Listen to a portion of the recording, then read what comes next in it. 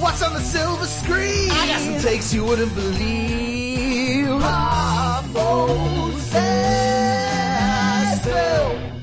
Hello and welcome to a new episode of Pop Moses Film. This is Tyler, your host today, and today we're talking about a movie that is very, very divisive amongst fans, moviegoers, everything. And I find it's a little insane, and I can't wait to talk about this movie. Today we're talking about Wonder Woman 1984, recently released on HBO Max on Christmas Day for free. And yet the whole internet is just blowing up, angry, and peeing the pants and pooping the diapers about it. And today... Oh, wow. I know. You're welcome. You're welcome for that imagery. I don't know about that. Today joining me, we have my co-hosts, Josiah and also Paul. How are you guys doing today? Good. So, I can't wait to discuss this with you guys. I think the only person I have discussed this like a little bit with, like because I had to, was with our amazing guest today. If you watched our Black Lives Matter stream where we talked about Into the Spider-Verse, you know her. Or if you listen to our other shows, you definitely know her from guesting a lot of them. Sandra, how are you? I am swell. I'm good, yeah. Awesome. And Welcome back. today, you guys, welcome back. Thank Thank you so for much coming for back. We always Yeah. set expectation. Once people hang out with us in this world, we're like, we're not going back to that show. Forget those Hey. guys. If I could hang for a 3-hour discussion or debate on candy, I'm good for like just having fun. Yeah, our most extreme ranking challenges are a little insane. But so why don't you tell us about yourself? Well, what do you do? And yeah. Yeah, I edit. I'm a full-time editor. I edit books because the question is always, what do you edit? And I say books and they go, oh, because they think it's film and stuff. But no, it's books. So I'm a full-time editor, but I also am a co-host for the Story Geeks podcast. And we talk about the deep themes in geek films. And then I also teach dance because, why not do multiple things? So that's me in a nutshell. You're of many talents, just like Wonder Woman. Josiah, Yay. why don't you give us the rundown of what this movie is and who created it? Sure thing. So this movie came out in 1984. I was 2 years old when this movie. This movie was 1984. This movie came out on December 25th, 2020. It was supposed to come out in June and then October and the pandemics. One thing I realized, we were inadvertently covering history because we talked about Onward and we're now talking about Wonder Woman 1984. Those are probably the two most significant movies of the sort of pandemic era, other than maybe Tenet, in terms of the approach and the box office, and maybe Mulan and how it's changed things and how things shifted. So it's significant. Tyler mentioned it was HBO Max. I wouldn't call it for free, but it's definitely, if you're paying, we get it free with our AT&T internet right now. But if you're paying $15 a month, and for example, if you're a family, that's definitely cheaper than going to the movies, whatever it be. So anyway, all that aside, it had a budget of estimated $200 million, and it did open at $16.7 million. That is the biggest box office opening since the pandemic began. So that is of some significance, and it's also kind of depressing that many people went to the movies. Well, a lot of countries can because they list That was the U.S. items. box office. That's the U.S. box office. Oh, Okay. Yeah, I don't know what it did That's- globally. I didn't look that number up. So, it was directed by Patty Jenkins, who a significant film of hers. Check out Monster, which got Charlize Theron an Academy Award, which is great film, great performance. The story is by Jenkins with Jeff Johns, and Jeff Johns actually wrote a big-time comic book writer. If you know DC Comics, you'll know Jeff Johns. But the significance for I find the interesting connection is he started out working for Richard Donner. He was Richard Donner's assistant in probably the early mid-90s. Like that, I found that was crazy interesting because this really, to me, felt like this is set in Richard Donner's Superman universe. This movie felt from that world. So whenever I realized, wait, he worked for Richard Donner, because the whole time I'm watching this movie, I'm like, the vibe of this movie, I feel like, and the whole 1980s thing, that's Superman, 1978, but still that sort of general era. That's kind of the vibe I felt. The screenplay was by Patty Jenkins, Jeff Johns, and Dave Callahan. Callahan. I realized the last letter, it's H-A-M at the end of his name. Interesting name that I've never heard of. He wrote Doom. He's written every Expendables movie, and he is now writing like all the comic book movies. He's going to be writing Shang-Chi for Marvel, the Spider-Verse 2, so there's a connection to our podcast here. He's going to be writing the second Spider-Verse movie. So I thought it was interesting. Like, hey, we're connected. We are related. We're intertwined with Wonder Woman 1984 because we did an episode on Into the Spider-Verse, and the writer wrote that. So we're all part of it. It's like 6 Degrees of Kevin Bacon, but for this podcast. It stars Gal Gadot, Chris Pine, Kristen Wiig, and Pedro Pascal. And the most interesting thing about Pedro Pascal for this is, I got my Boba Fett here, Mandalorian's lurking somewhere behind me. Not any of that. He was in the David E. Kelly pilot. Yep. From 2010, 11, I don't know exactly when, basically about 10 years ago with Adrian Palicki. Adrian Palicki, yes, who would have been Wonder Woman. It was a whole crazy thing, but he was in that film, and it was cool. I read an interview with him, and he was talking about he was just sad it didn't get picked up, even for like if it would have got canceled, because it would have changed at that time. It would have been a huge change for his situation financially. I'm very glad it didn't get picked up because I don't know if he would have gotten a movie after it. I actually really I had watched it years ago, and I actually just recently rewatched it about 5 days ago. Yeah, in preparation of watching the first Wonder Woman and the 1984. It is a monster. It is terrible. It's should not see the light of day. Yeah. So the movie was produced by Gal Gadot. Good for you, Gal Gadot, getting a producer credit. Charles Roven. I think it's Gal Gadot. Gal Gadot. Gal Gadot. Yeah, it's Gadot. It's not. It's kind of to what we would pronounce it. But I researched it. Try to say my last name, okay? That's all. No, yeah, I've never try to say it. I'm going to write it down and you try to say it. So I have great sympathy. I apologize to Miss Gadot. Gulija. So, no. I know.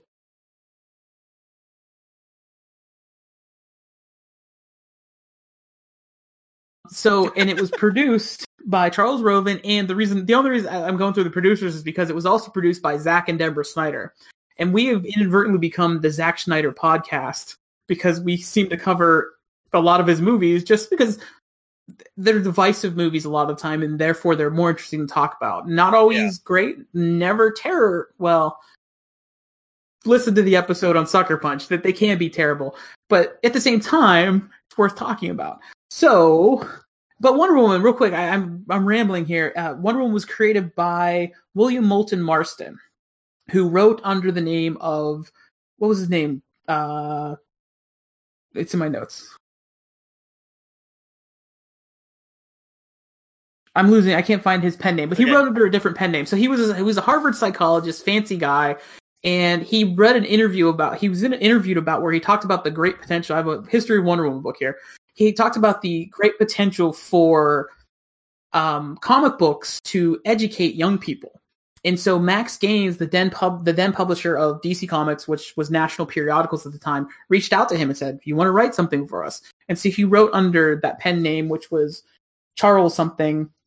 It's not really significant, but he's now credited under his actual name in the Wonder Woman and all that. And it was so interesting because he was the least typical comic book writer at the time. He was sort of, I don't know if the word polyamorous or polygamist. He wasn't married to multiple women, but he had multiple partners. He had a wife, another woman that lived with them, and then there was a third partner that came into the relationship, and he had children with both of the women that he was with. So it was definitely different in that kind of terms. He viewed women more powerfully, for lack of a better word to put it.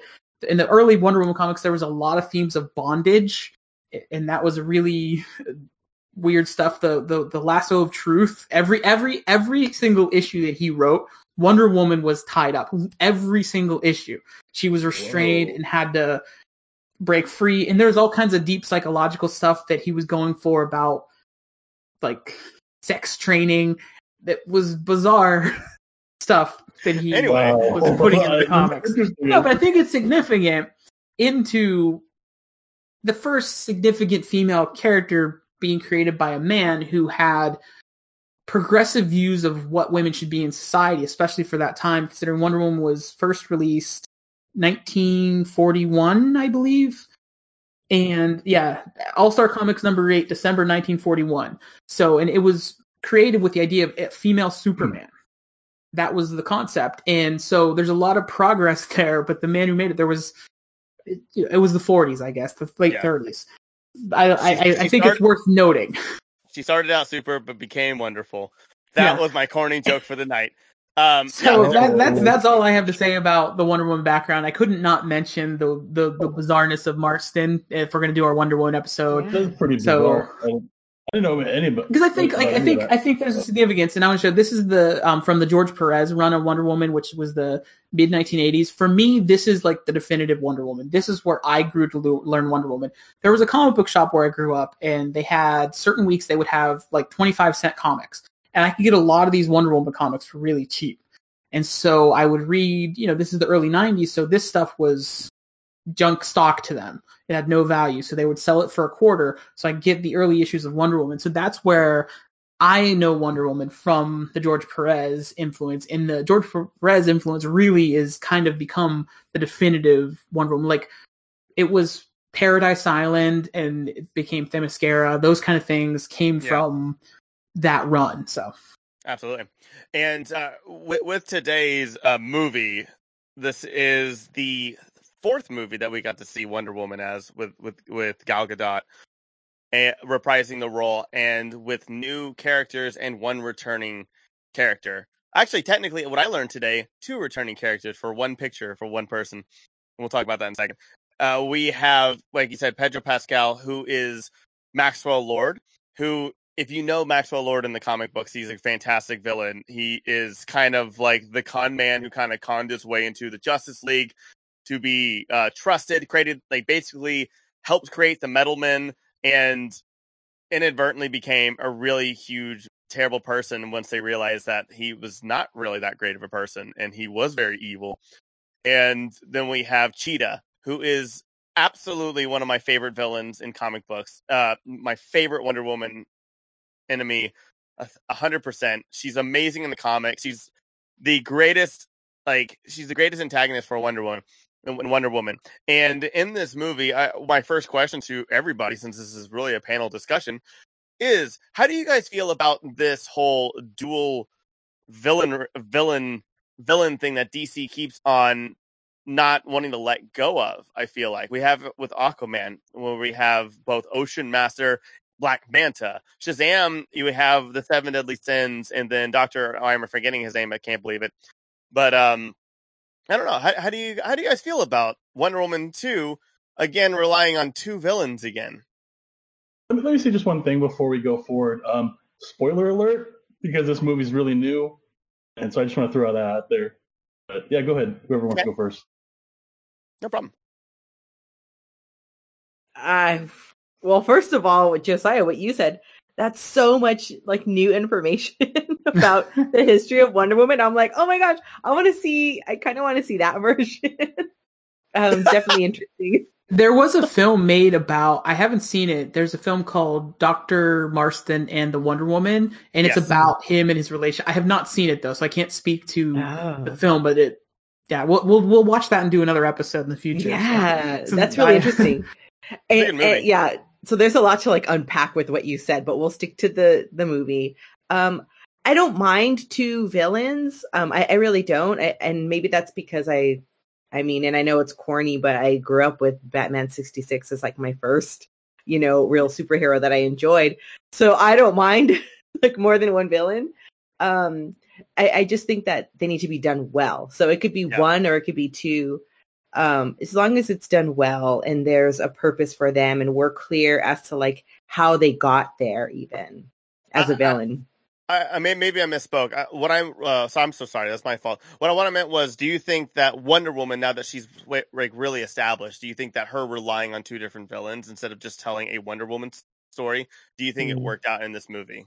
Because I will say this, that is my biggest issue with this movie, is that I want more Wonder Woman. I want her in 1984. I want her having Steve Trevor back. I wanted more scenes where he's admiring a trash can. She's like, oh, that's a trash can. I wanted more I wanted more fish out of water. I don't want to worry about two different villains having two completely different stories. Like it detracted too much away from what I think was really important, which was Wonder Woman getting her dead boyfriend back. Like that in there is just a movie itself. Like I don't, and I guess that's my question for you guys. I think I'll hop on that. I think it definitely lacked Wonder Woman. That was the biggest problem with this movie. Everything else you want to say about it, it did not have enough Wonder Woman.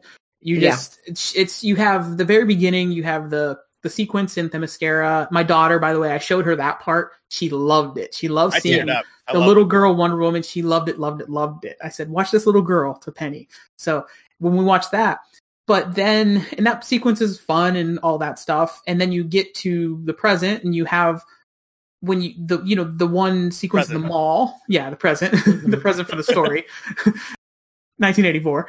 When you get to the present in terms of story sense, that's where you get that snippet of Wonder Woman, and then you don't get Wonder Woman for another hour into the movie.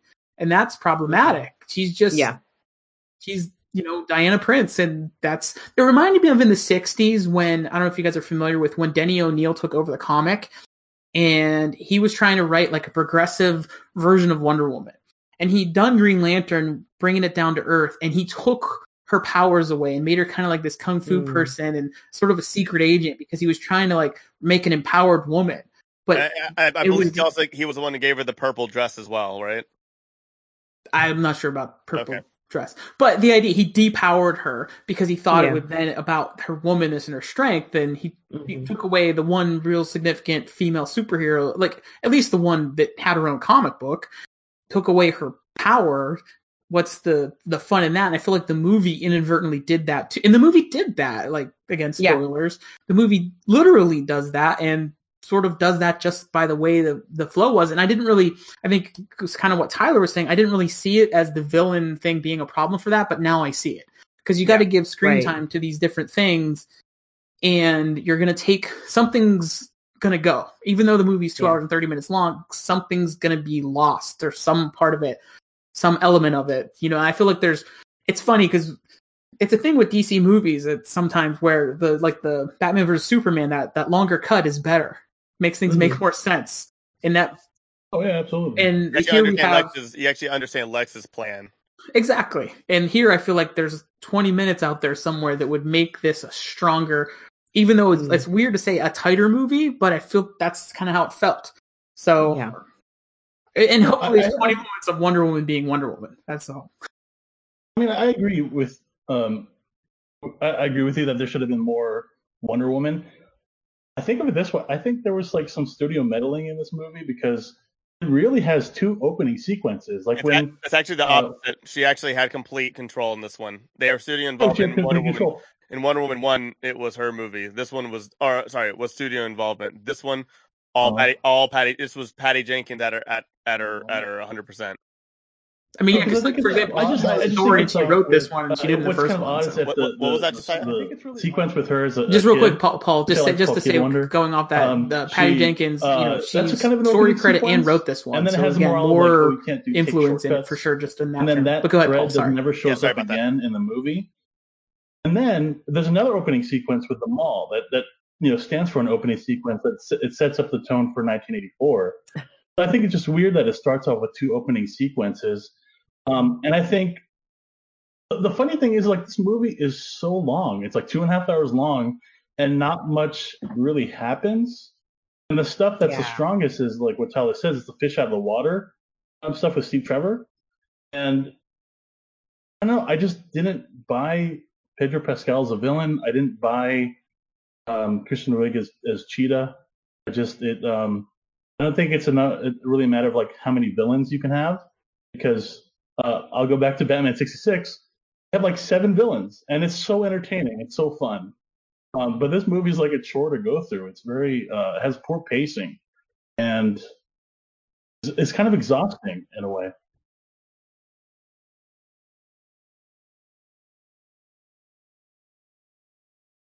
Yeah.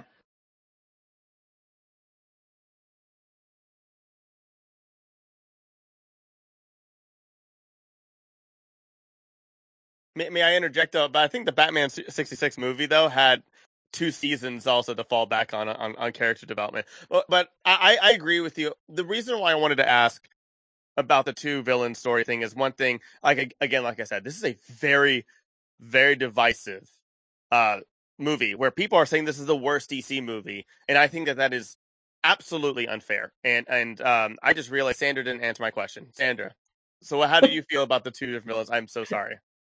No. Because I kind of started without quite understanding what you meant, but now that I know, yeah, we needed more Wonder Woman. I still kind of viewed the moments with Diana though as being that part of her as well. We don't get to see her in her gear as often. No, that's fine. So I think once I understood what we were getting at as far as having enough time for Wonder Woman, I agree that we needed more time with Wonder Woman. Seeing her as Diana though was I saw that as fulfilling part of that. Like we got to see some of her other side.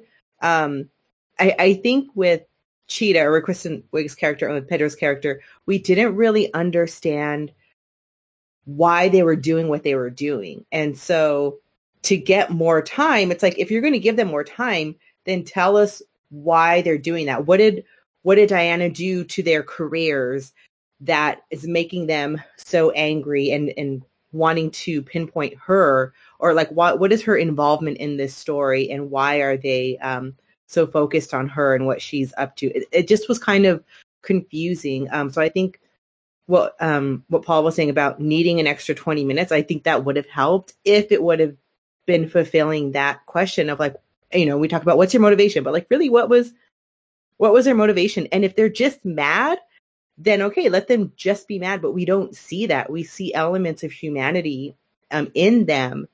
So then there has to be a trigger, a catalyst to have them change. And we don't quite see that. And as a woman, like I was really pissed at Kristen Wiig's character. And so maybe that's a question for later that you're going to dive into. So I'll kind of hold off with that. But I was so mad at that one. That was actually going to be the next question. So, okay. So Perfect. Within this movie about with this devices, people are literally saying this is the worst DC movie. Like Catwoman and Green Lantern don't exist. They're making these horrific, the dumbest, or even Suicide Squad. They're making the absolute dumbest. I guess I don't know, like not opinions, but it's just they're blind. The hatred towards, I would feel like DC, and not only that, but also in this world and where we are with women-led films and women-led superhero movies is unbelievable. The divide on Captain Marvel is unforgivable and stupid. I don't think it's the greatest movie in the world, but I definitely think it's better than most Marvel movies. This movie, with there being so many different villains, so many different stories that are going along, no really clear direction with any of them whatsoever. Which is why I wanted to ask you guys, like, I still enjoy this movie. I do like this movie. It angers me, it aggravates me that this is the follow-up of the last movie, but I still think it's fine. And there's a lot of nitpicking things, and there are really 3 things that actually really bother about me that we'll talk about throughout this podcast, because I don't want this to go on forever. But that's where I stand. When you guys want to go into, I guess, a sequel and now a superhero movie, what do you guys kind of expect? And then what was the one thing that you really liked about this movie? What was the thing that you liked the most about Wonder Woman? Let's start off positive as we just keep kind of diving into this episode. Sandra, would you like to go first? Yeah. So I'm an 80s kid, and I loved the fashion. Like every outfit that once Cheetah changed into like the cool version with like the off the shoulder and the leggings, I was like, yes. And like I loved all of that. I loved seeing like what was it, Walden Books, and like the mall and like aerobics going on. I was like, I remember we were laughing at our mom when she was like jazzercising, So it just was like bringing back all these memories of being a little kid and like walking the mall and, eating a pretzel or whatever. So I loved that. I wish that there were more of those real like 80s moments. Cause that's just, if we're going to be nostalgic, let's just like go for it, So I really did enjoy that. I loved the Linda Carter Wonder Woman show back in the day. Yeah. No. Well, Oh, I'm sorry. The show. Got it. I loved the show as a kid. And so I don't mind campy. I mean, obviously I brought up Batman 66, so I don't mind campy. So some of the graphics and the people were like, but I thought it was rad. Like, you know what? She's a freaking superhero. Let it look ridiculous. Like, you know, she's going to lasso a missile. Like that's outrageous. Right. But like, also, you know, she's Wonder Woman, whatever. Somehow it works for her. Right. So I didn't mind like the outrageous things that she was doing. It's just like, just go for it, you know? So those are really, you know, fun things. I like Diana. I think she's so elegant. She is great. And Pedro is really great too. So I wish that there was more for them to work with. But I just like seeing them on screen. She's so inspiring as a woman. And her I was like reading about her life and stuff. So just to see her on screen, I'm like, you're badass. Like just the whole time. You're so amazing. So I just like her, and I'm with you. Like I laughed when you said, you know, it's fine. And I think that's funny to be like, how's the movie? It's fine. And it is like, I enjoyed it. And I'm trying to like not be a brat because we haven't had like any movies this year. So like, here's this movie for free. And it's like, I don't like it, you know, trying not to do that, but I'm also still going to do that because I like to like unpack things and go, what did I really like think about the plot and about the characters and the music even. I would have just liked to have seen overall more 80s stuff, but the 80s stuff that was in there was cool. I liked it. Absolutely. And throughout this this podcast, this episode, we're going to be talking about tropes. We're going to be I want to talk to us about the plot, and I definitely want to talk about like the biggest problems I think, which is going to be the script. I don't know, maybe that's just me, but those are what I want to talk about in this podcast. But yeah, anyways, before we do that though, Paul, what is something that you really liked? What was the thing you liked the most about this movie? I like the opening sequence with her as a little kid. She's going through the training course, and then he stops her and is like, "Oh, you can't take shortcuts." But I thought she was adorable, a little like Wonder Kid or whatever. I thought that was really cute.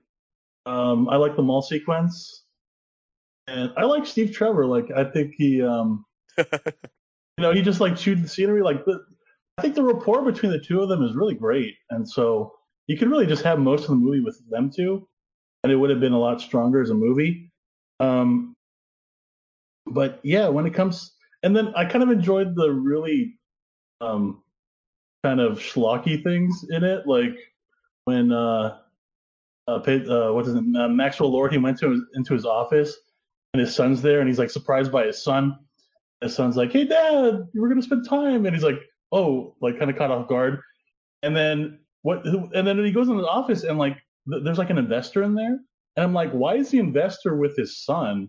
How weird is that exchange between the two of them? That they're sitting there waiting for Maxwell Lord. It's like, really, should it have been like Maxwell Lord's like ex-wife or something? And there should have been like Maxwell Lord should have been, or the ex-wife should have been really saying what that investor was saying, like, "Hey, you're a fraud. I'm tired of your shit," you know, that kind of thing. And not the investor. It was just like I didn't see it as it implied they came together, because like the investor's like over here in the office and the kid comes from the other way. So they weren't together. I didn't see it as like, oh really? The investor's not the babysitter. But I just think that was weird that the mother should have been there and not the investor. You know, and the investor, I don't know, he looked like, I don't know, like Bob Goulet or something. Like, I was like, who's this guy? Like talking shit. It was like so weird. And like this poor boy, like he never has his mother around. His mother's like not Paul anywhere. Can't stop hating on this movie on the "what do you like about this" question. I know, yeah. No, it's just, but that's what entertained me. It's like the really like weird things that happen in the movie, and I found it like kind of hilarious. So okay, am I misunderstanding that?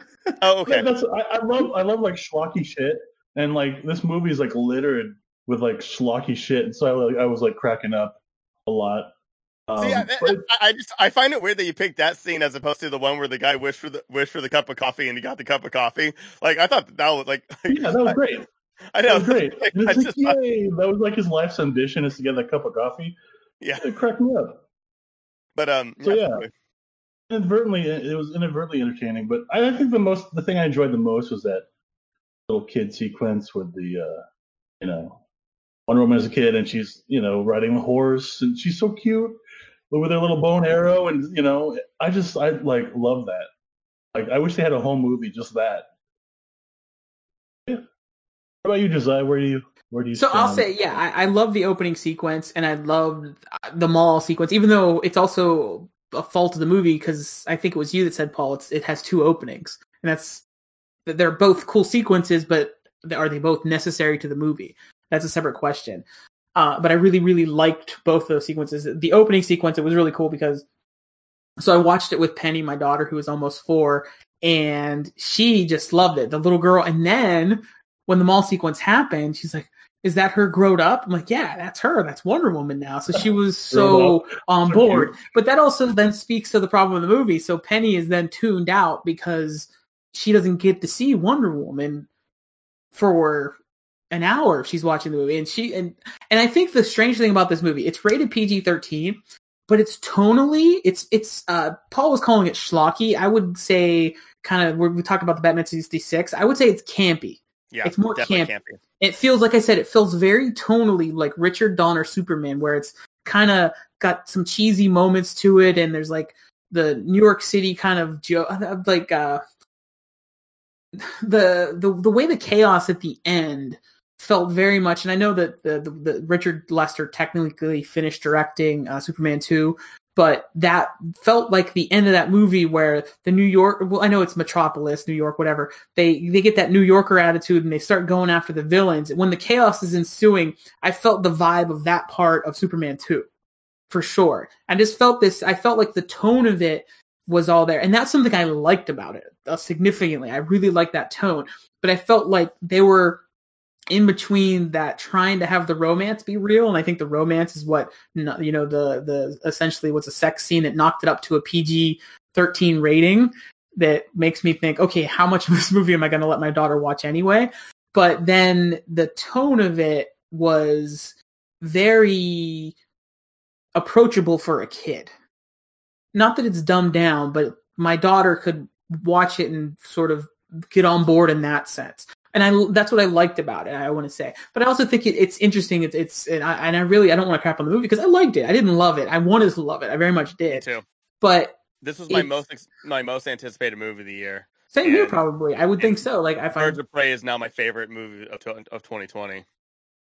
So, but with the last thing just about that is, I feel like that also speaks to, unfortunately, the flaws in the movie, where they were kind of between sort of a realistic romance, and the romance worked on its own and it was great in those two together, but sort of an adult type of romance and a very family friendly film around that adult romance. Yeah, and we'll talk about the script and the story, which I'm guessing are going to be going with all of our negatives. I figure is most of our negatives are going to be with plot and script. Yes. Yeah. Okay. Right. Well, I got one. Yeah, and I'll take it.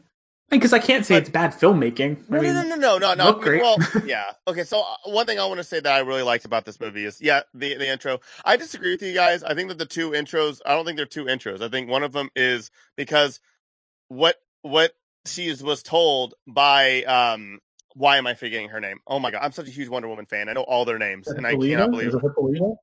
Robin Wright. Robin Wright. What Robin Wright tells her is the entire ending of what she's telling Maxwell Lord. So that whole thing was very important to the story, and it was not only the beginning, it was the end too. Right. So I don't know. So that is the true beginning. The second one is just setting the tone, but also we wouldn't have had the story had the mall not happened, because they found the jewel because that shop had a black market artifacts. But you don't need. But to the logic of the movie, though, because Wonder Woman didn't acquire it, though, the FBI then dropped it off. You don't necessarily need to see the action of that happening, though. From like for your... There was a robbery. The cops went into the store and were like, "Hey, what was stolen?" And they were like, "Oh, nothing." And they're like, "No, we have to check everything." And then they saw a bunch of artifacts, and they stole the artifacts from the people so they can be sent off to other things. That is the story. Like, I know, but I'm saying that literally the cops don't do that, though. You just, then when Kristen Wiig shows up, she's like, "Oh, the FBI dropped off this stuff. Take a look at it." That's how that happens. Like, if there was some level of action engaging the characters in that action, you see what I mean? To connect them more. That's what I'm saying. Yeah, I think we wouldn't have had that awesome scene though. I love the scene. I'm not trying to nitpick on it. I don't think that's a real problem. Forgive me for. and all I mean, I don't consider them two different intros. I see one as the clear intro, and the other one is just setting in time, and you get to see Wonder Woman kick ass, and I just see it as scene to transition. I see it more as a transitional scene as opposed to it's introducing Wonder Woman. It really is. I mean, it's an intro of its own kind because that's introducing the Wonder Woman character. That, to be fair, and I didn't think I feel like when I say that there's two intros as a problem, it's just because the movie feels long. Got it. If it didn't have that problem, then it wouldn't even. You understand what I'm saying? I think that's where that becomes a problem when the movie. Because even whenever Judy and I went to watch it, it was Christmas night later, and we have two little kids, and we're like, "Oh, 2 hours and 20 minutes long," or 2 hours and 30 minutes long. It's like, oh, okay, it's like that's longer than we expected. But no, that makes way more sense. And so the one thing I really like, honestly, is, and I'm probably gonna be the only one on this. I love. Sandra was going to say something, and what were you going to say? I think with the two intros, well, that's what we're calling them, right? I think the beginning scene with Little Wonder Woman could have been placed later in the film because we see that in Captain Marvel where she goes back to all of her trials growing up, and it's at that in the third act. So it could have been placed elsewhere. I was fine with them being where they were, but I think that could have been, a way to tweak it is to have it later. That's a smart solution. It's really. It could have been like maybe they could have had that scene when she realizes she needs to renounce her wishes. Yeah. And so she's remembering a time when she was younger and kind of connect it that way. Yeah. Or maybe even like just through Steve in the I feel like maybe even around that love scene in the quiet moment and something in it. Just to split up the movie almost essentially because like I said, my biggest problem with the movie is that there's that long gap between Wonder Woman, and that could have almost been a solution to it where you have if that sequence comes about 30 minutes, warrior Diana. Minutes, that would have been awesome. I mean, it was still the best sequence in the movie regardless. Absolutely. So the one thing I really liked about the movie was actually Maxwell Lord. Not only because I love the character, I actually just like the fact that we have a character that doesn't have a plan, who doesn't have an end. He just kind of he was like, I want more. And they're like, okay, cool. Like, what are you going to do after that? More. And I had a whole conversation talking about it where a friend of mine, Dom from our podcast, Dom of X, and I were talking about at length, where we're just it was kind of refreshing of just having a villain where I also compare Loki to the exact same thing. I think Loki is literally the MCU's version of Maxwell Lord. Loki doesn't have a plan. All he wanted to do was cause chaos with his family and then possibly become king. Then he goes away and then he attacks Earth with an army. What was he going to do after that? I feel like it's kind of like the same thing where it's just they're just doing things because they just expect it or they feel like they deserve it. What I like about Maxwell Lord is that he reminds me so much of cheesy 80s business people that literally are about, you can do anything. Everything's at your grasp. And cool. Like what? And you're like, everything. And you're just like, okay, what? Everything. It's always that one thing where they don't have, that's why they're cheesy. And that's why they're themselves. Yeah. And I think that he works as a villain, not only as being one of those cheesy personality people that always have mixed messages and bullshit messages, but he just becomes this thing where I'll be a guy who does wishes and gets everything that I want from telling people to say something and doesn't know when to stop. And to me, that actually kind of makes sense, and I like it. And it just it's to me makes him a little bit more I guess I don't know. I guess I see myself into that sometimes where I want to do all these projects. I got to do all this stuff. Cool. I need to sleep too. It's no, but I got to do all of it, and it's but also, I actually think he was done pretty well. My issue is just, again, what we'll talk about later is the script. But I think Pedro Pascal was fantastic for what he was given. And I also think Kristen Wiig was actually a great Barbara, and I think she's a great actress. I think she had a great talent, and just an unfortunately bad script and storyline for her. But and yeah, I think the bringing back Steve Trevor was actually kind of cool to see as well. The thing I like about this movie is it feels fresh. The ideas feel fresh. A wishing stone, like legitimately, just a wishing stone is the plot of this movie, which is like something I never would have thought of in a superhero movie, especially after MCU, where it's like all this other like galactical beings and armies, or like all these other things, and this one's like I wish, and I don't know. That's always been fundamentally the camp of it. Fundamentally, DC versus Marvel, though, like going back further, DC was founded on Wonder Woman is essentially a Greek myth. That's the character. Absolutely. Her background is that, and this George Perez version leaned more heavily into that. And Shazam, the very much mystical, magical. It's just the answer is magic, and that's, to me, that's okay in a film, and that's their world. Whereas Marvel, it's always been it came out of the 60s, the 50s and 60s, when the answer was science fiction. That was just the change because of the tone of other things outside of comic books. So I think, therefore, Marvel movies are so dominant that when the science is the answer, and there's still mystical elements in, well, even in like Thor, it's like we call them magic science. Like they sort of, they make it make sense within their world. And I liked that DC's kind of embracing that. Yeah, it's magic.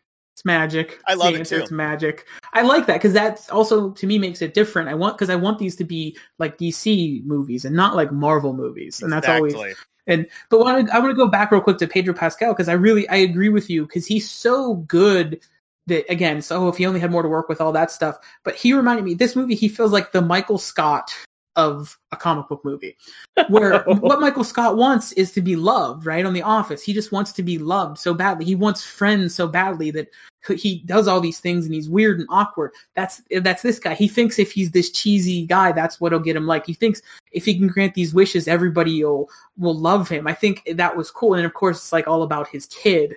And the dad on the podcast over here, that's the part that resonates, gets to me. And like everything where there's a dad and a kid, it's like, oh, I have a kid. And so that, I think those were the things, again, that worked. But it's also where like that there was just not enough for, particularly like you said, Kristen Wiig. But Pedro Pascal, like, I think that they almost gave him, it's the opposite, where he had too much. He took over the screen, which he's good in those moments. But again, it's like, okay, what's going on over here, kind of thing. It was like one of those things, like, okay, we get it. You grant wishes. Like, yeah. But yeah, and so thank you. Yeah, thank you so much for saying that. And so that's where I want to go to, like the next thing, where I think is I'm trying to be as organic as possible, because I have so many. I literally talked about this movie for 2 hours today with somebody else, 3 hours yesterday, and oh my god. So I have a lot of feelings about this movie.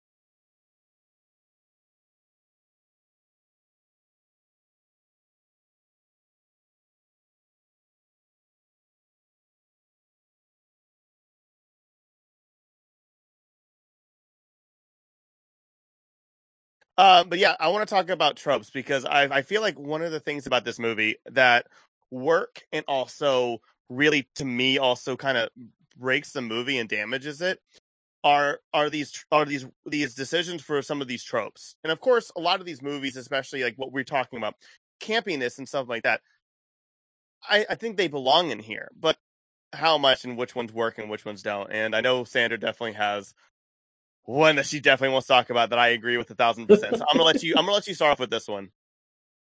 Oh gosh. Okay, so I've been wearing glasses since I was 9 years old, and it's always like, oh, let's do the 80s makeover, and like, let's change your clothes. Okay, fine.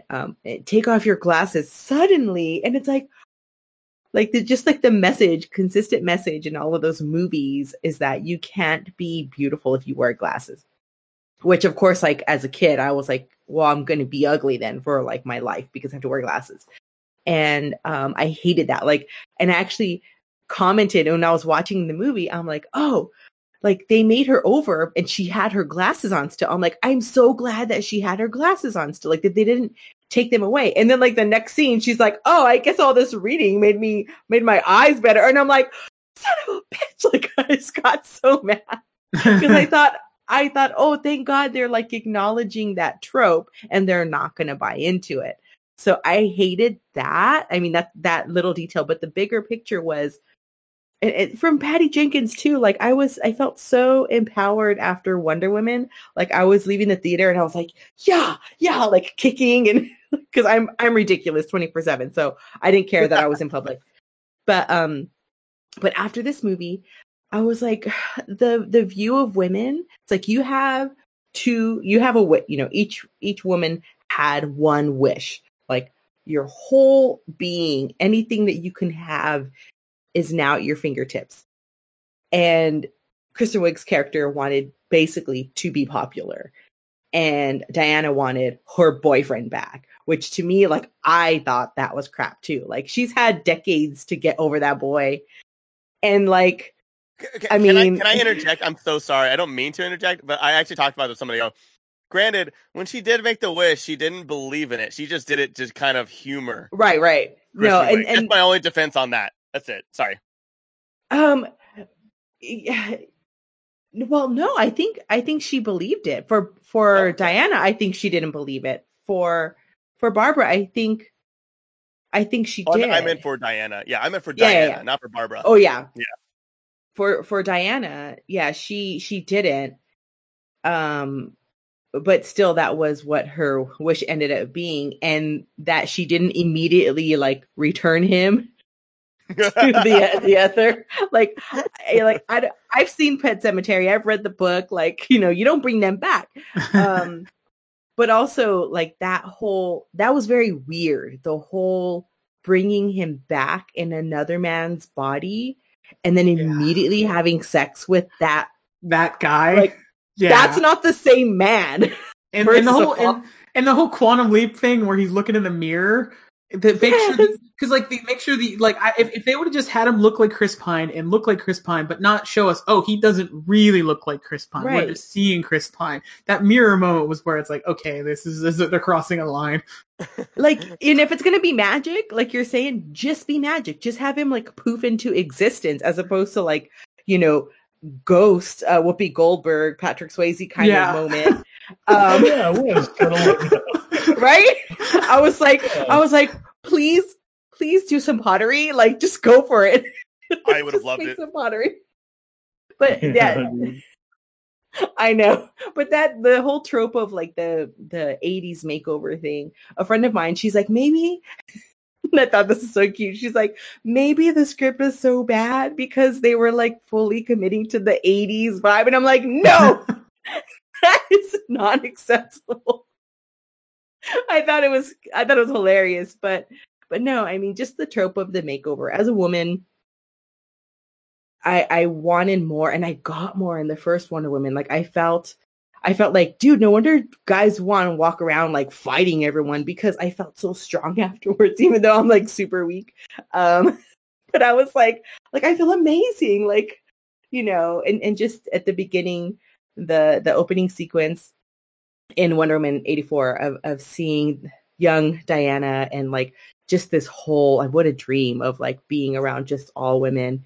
You could walk at night, you could wear whatever you want, right?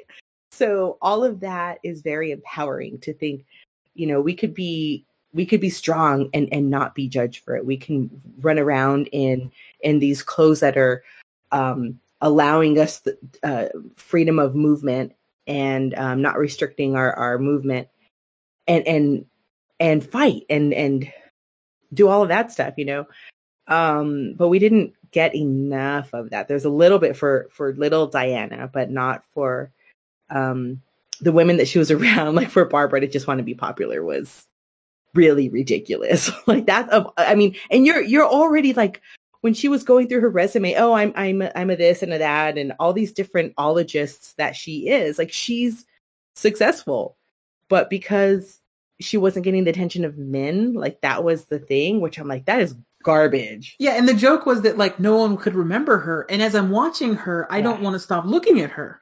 And so I couldn't get the idea that you would forget who she was if you met her. Oh, I interviewed with you, like the woman.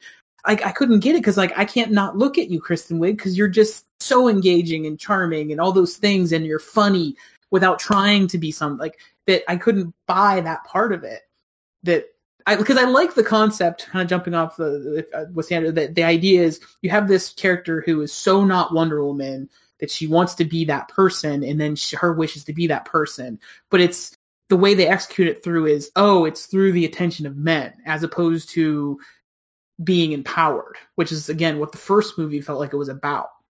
So I totally got, like, Electro vibes from her whole character arc, you know?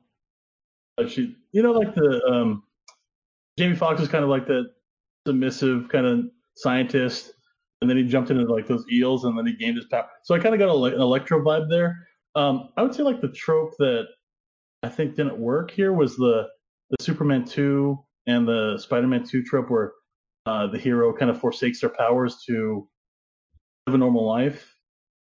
In this one, she, like, has sex with Steve Trevor, and then they immediately get into it, like, hey, let's find out what the deal with the stone is.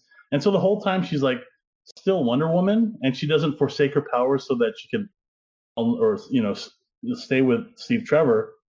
And I wish they had that, where the world kind of went to shit because she decided to pick Steve for being Wonder Woman. And that never happened. So I just think that wasn't really successful. And going back before with Maxwell Lord, I think as a villain, he was a poor villain, but as a regular character, I thought he was very entertaining. Like his, you know, sort of Tony Little kind of thing. Like, you know, oh, you can make your own fortune and all that infomercial shit.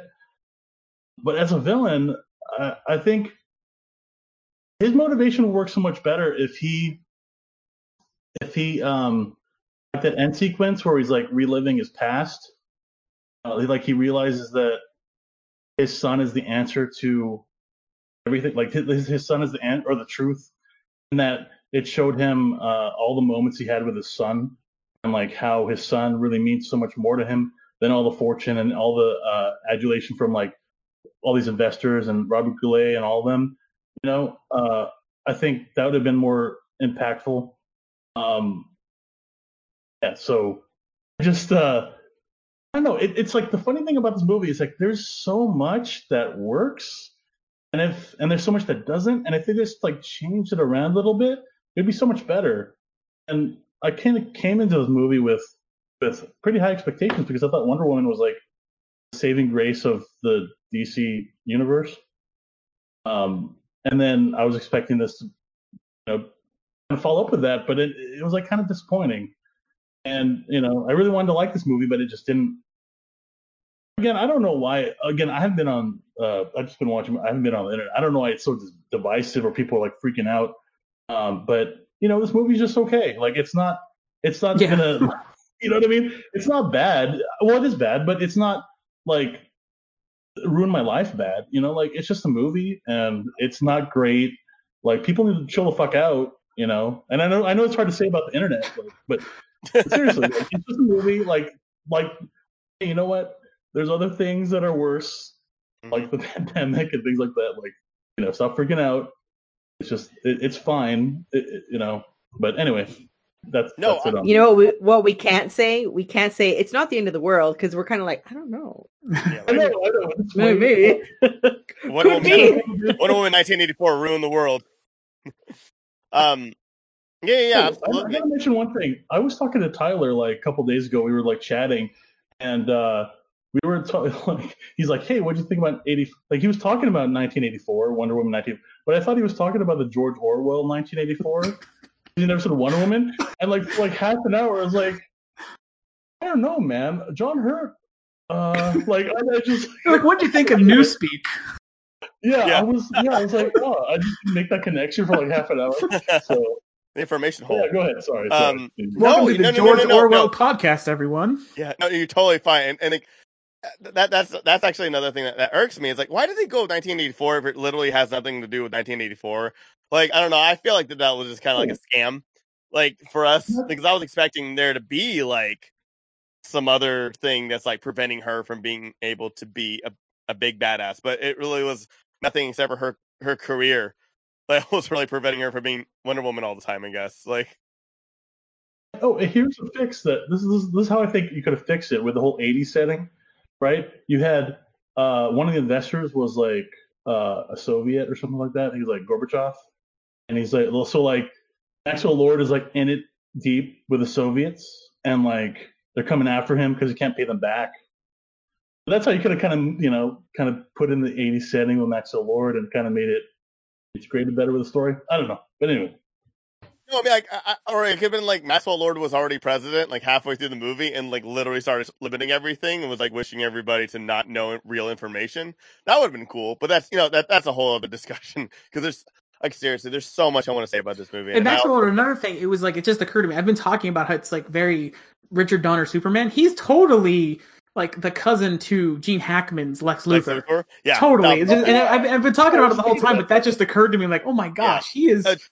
Yeah, he's Lex Luthor's cousin over here from. Just say with you saying that, can I go before you then about the tropes?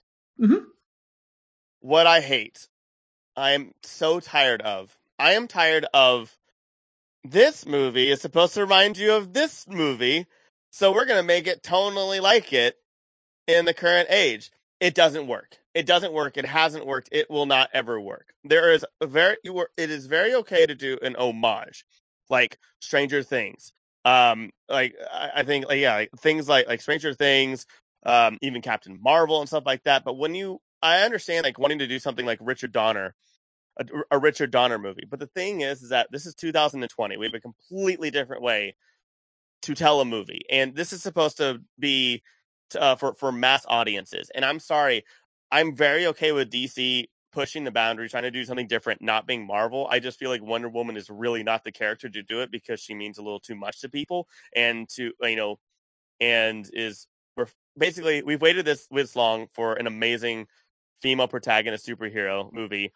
Why are you being so, I guess, experimental with her when you probably should be doing it with somebody else? Because again, I think she's like a gleam of hope she saved the DCEU essentially for me. DC movies, she saved it like single-handedly. And then I don't know, I just feel like them being like, yeah, look at Wonder Woman 1, a great movie, a great current movie, and it's very powerful. Cool. Now, this guy over here, Richard Donner, let's just do a movie just like him. It just doesn't work. Like, and is that their intention? I don't think that was their intention. It was absolutely the intention. Patty Jenkins and Jeff Johns both talked about how they wanted it to be Jeff Johns. Yeah, he was Jeff Johns. Richard Donner movie.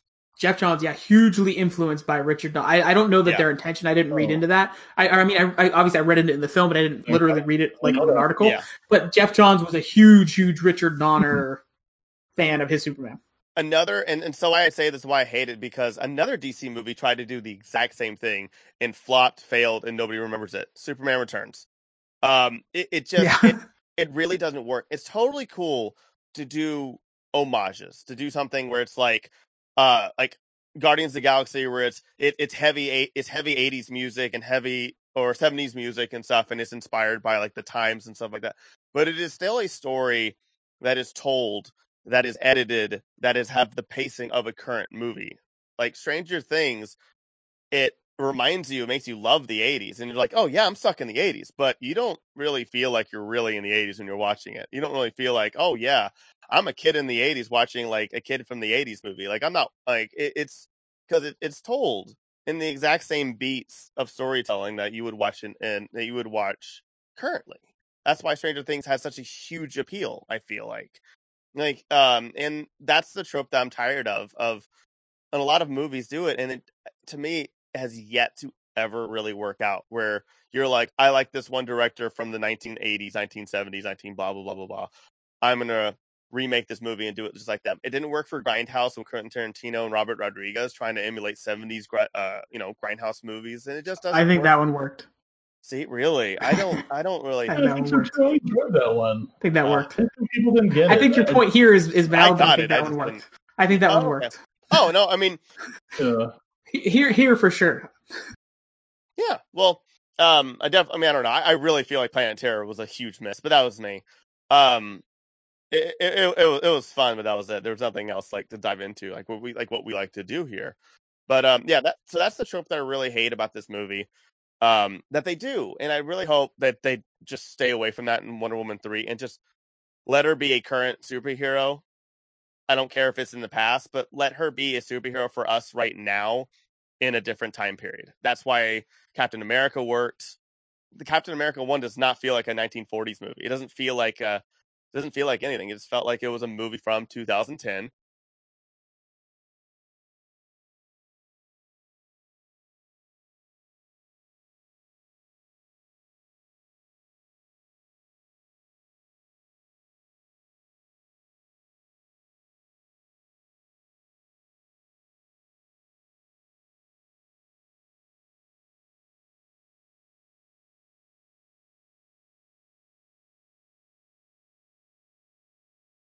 I see what you're saying, and I think that whenever you have like a Richard Donner, like whenever you have a source of inspiration like Richard Donner or like Steven Spielberg, I think you really should start there. Like that should be the jumping off point, but then you make it your own. Yeah.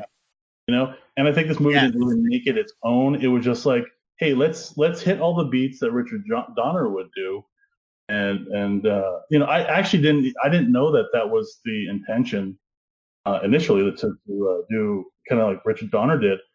But now that you kind of bring that up, it's kind of like it kind of sours the movie a little bit because I feel like they were not very successful in doing that.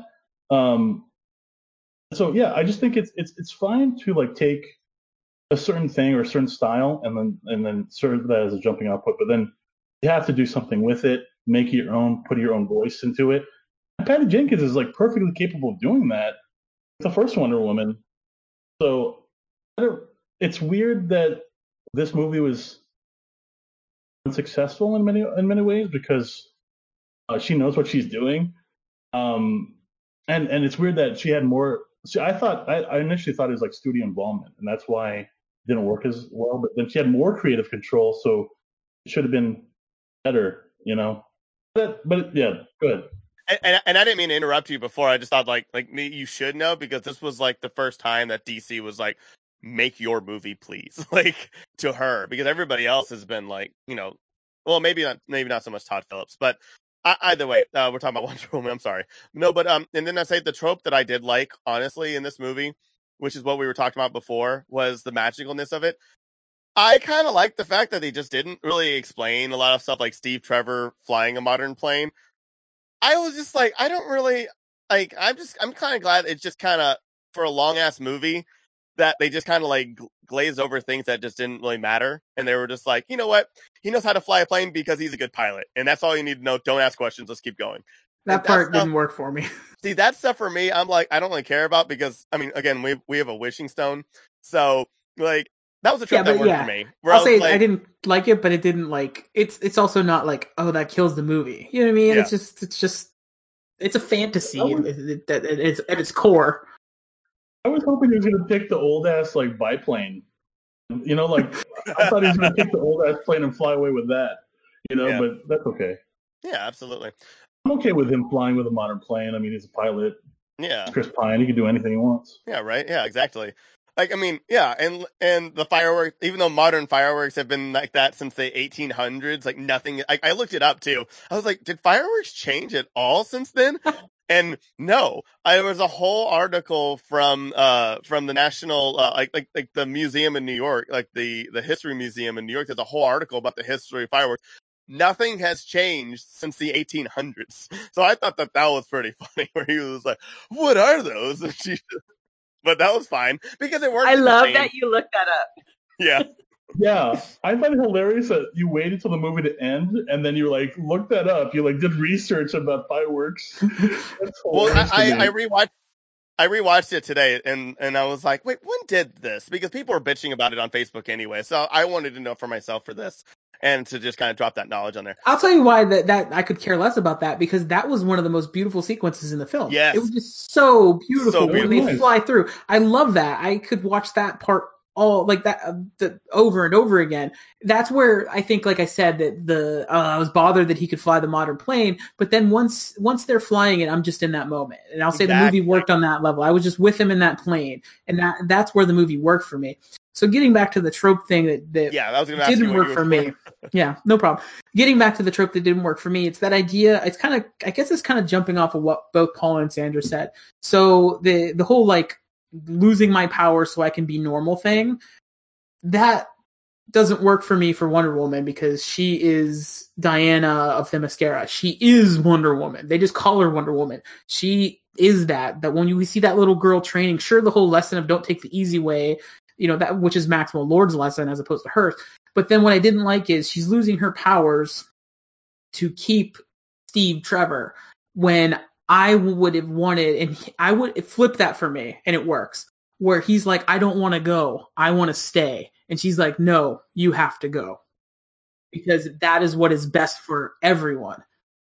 That's where it really failed for me, because she's the woman, like, don't leave me, oh, I love you. And, I would want Judy to react that way for me, but I would want, in this circumstance, say, like, realistically, if there's a situation in life where Judy has to make a decision, it's me, like, my safety or something, or the girl's safety or something. Without a doubt, she would hesitate, take care of those girls. And she would know, I would agree that's right.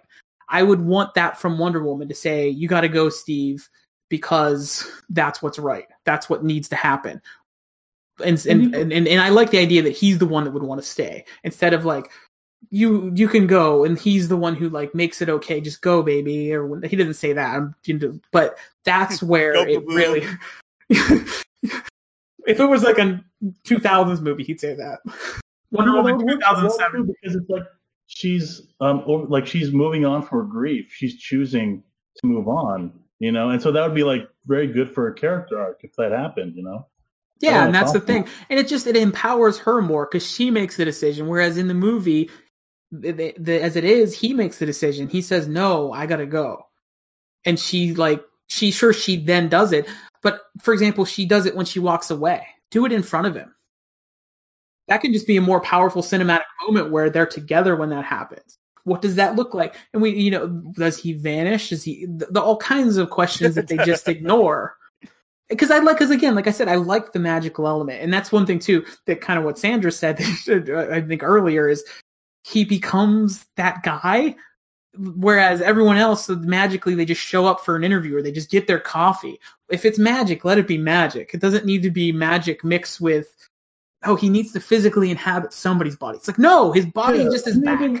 Like, he doesn't, we don't need that, like I said, that quantum leap moment where, and I think that was what they were going for specifically, where he's looking in the mirror, checking himself out, and the whole, the 80s, like, trying on different clothes thing. And that worked because their chemistry is great. Yeah. But it's also very bizarre when you think about the ramifications of this is this other dude's clothes, and you're going to sleep with this guy, even though you say, I see you, Steve Trevor, when he's not Steve Trevor. I think the only way that would work is if at the very end, when they had that end scene, the Christmas scene, that, when he shows up and they have a little exchange, and he says, hey, you want to get us some coffee? And she's like, sure.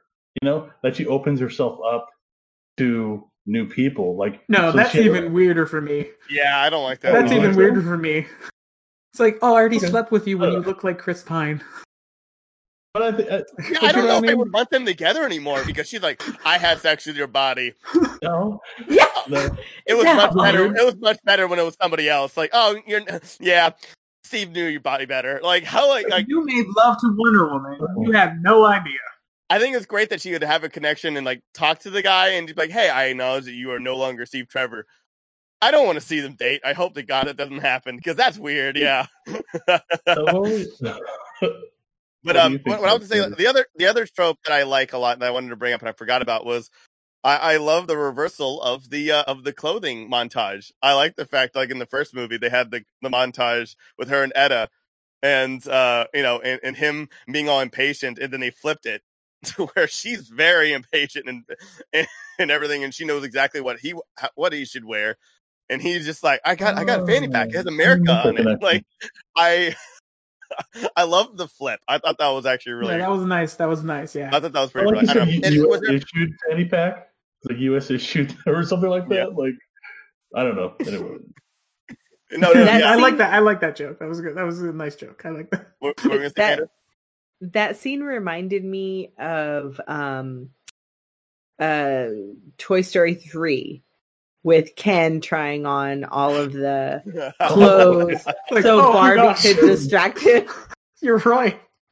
You know, there were so many moments. There were so many moments that I was like that, or like even I think Josiah, you were talking about wanting to see a little bit more of Steve being out of his element in this new environment. That was reminding me of Captain America, and like, you know, oh, what's this? What's that? And then when he's like staring at what he thinks is a statue, and she's like, that's a trash can. Like, it was funny, but it was also like, it feels sometimes like knockoff Marvel.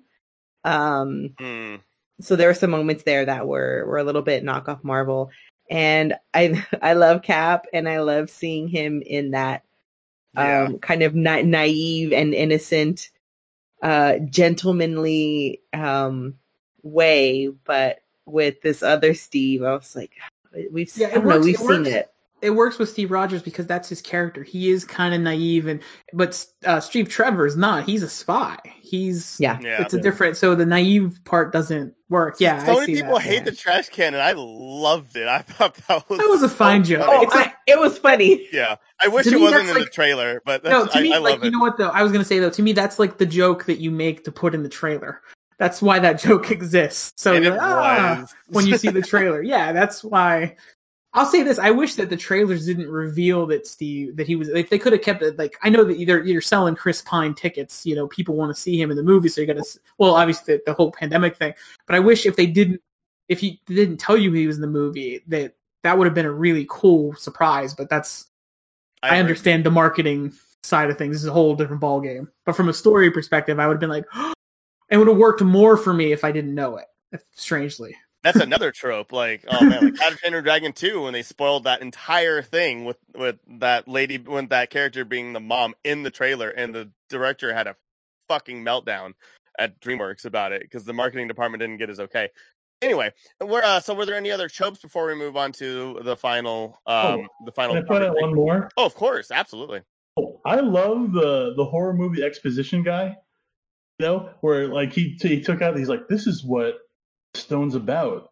Here are the books, and this is like from the you know. Oh yeah, Goobalagoo, whatever. It reminded me of Vincent D'Onofrio, and Sinister, or you know, like that horror movie guy that explains everything. Like, this is what the Necronomicon is, and this is how it works. I'm going to tell you over Zoom, so everybody, it was like that guy. So I don't know, that cracked me up a little bit that they put this in this movie, and it didn't really. Kind of weird. And it's that thing where if you buy it, you buy it. If not, you don't necessarily need that because you buy the magic of it. And then Diana can be like, "Oh, it's the God of Mischief. I know these guys. I fought one in the last movie." Kind of like, if you buy it, you buy it. You don't need extra explanation. Sometimes I really need to. I only had a chance to watch it once, unfortunately, before this. I wish I could watch it again and. I would have certainly more thoughtful things to say, but I feel like, okay, well, those are those sequences that just beef up the movie that could be slimmed down. And I'm the one who started by saying it should be 20 minutes longer. But well, but if we're talking about Richard Donner, though, I know him from Twilight Zone and Tales from the Crypt. So I'm fine with there being a little nod to anything horror related. And so I'm okay with that, especially if you're thinking that they did want to kind of honor Richard Donner's style. Yeah, absolutely.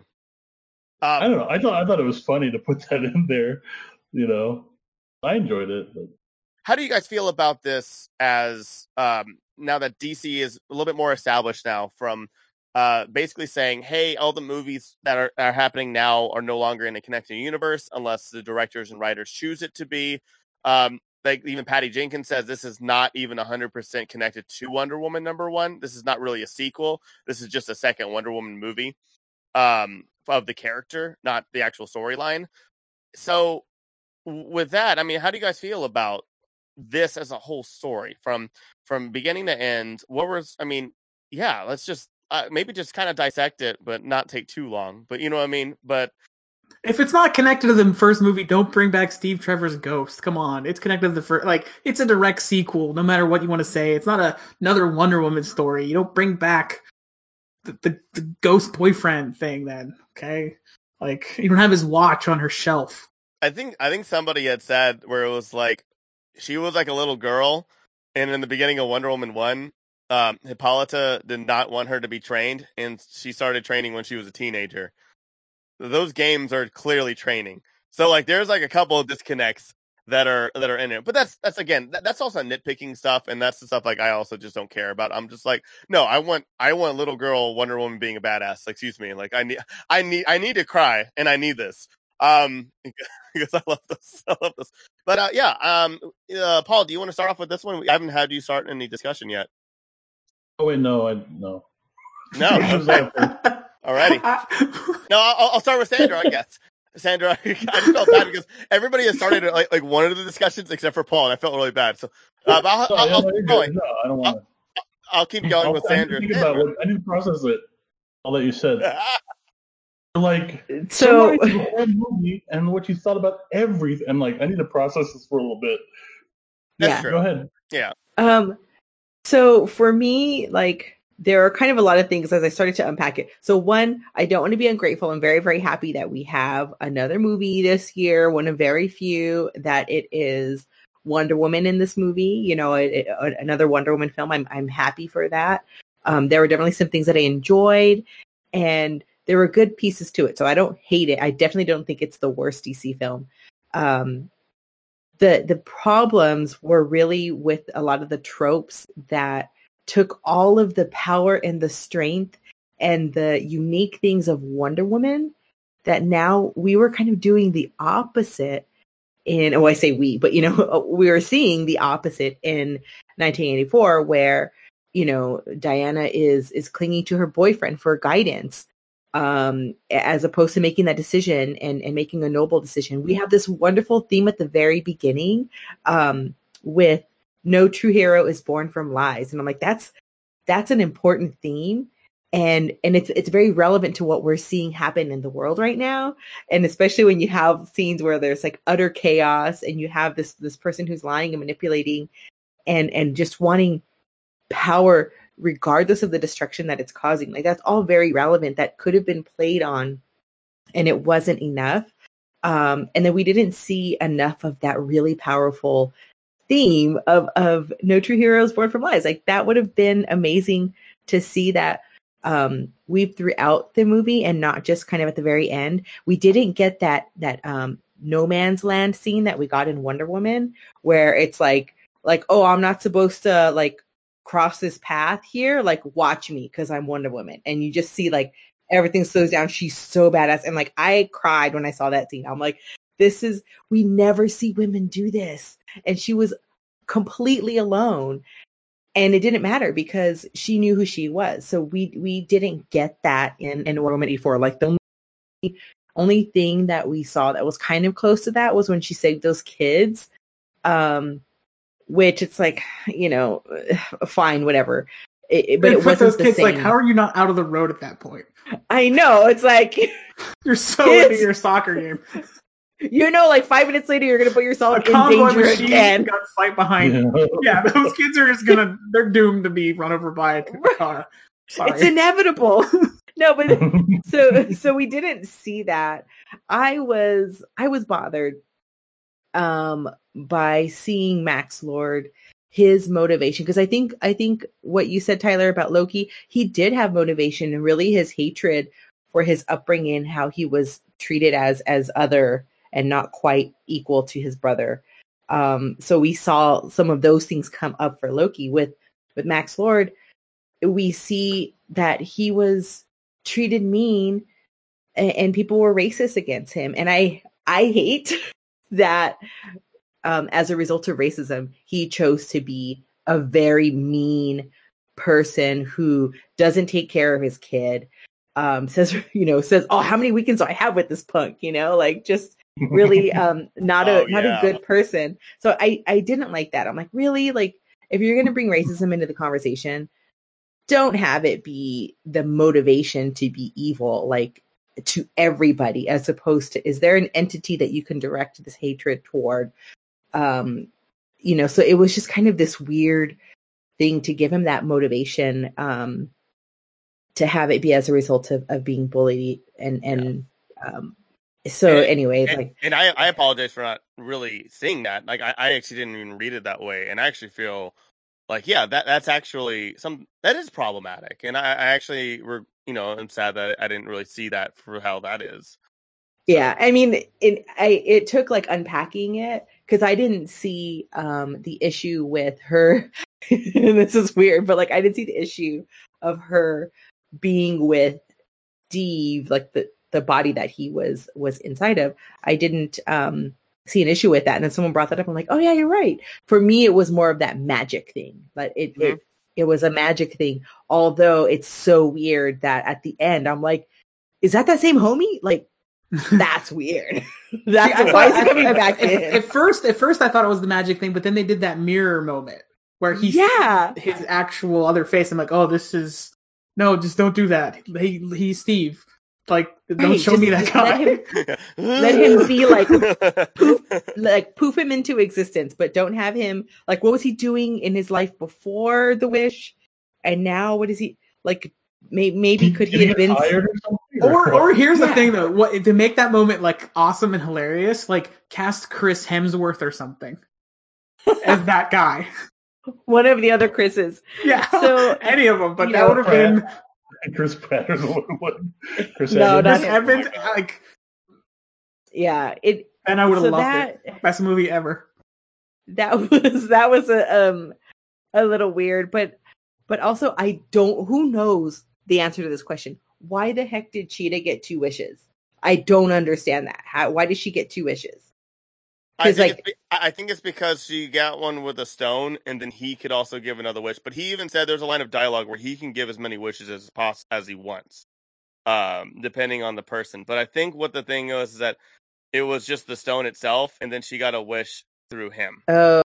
Well, because remember he ran up to that one like worker and he says like, "What do you wish for?" He did. It's like you only get one, and you wasted it or something. Right. Yeah, he's like, "Did I talk to you already?" Yeah, right. He's like, "What's with you and Ferraris?"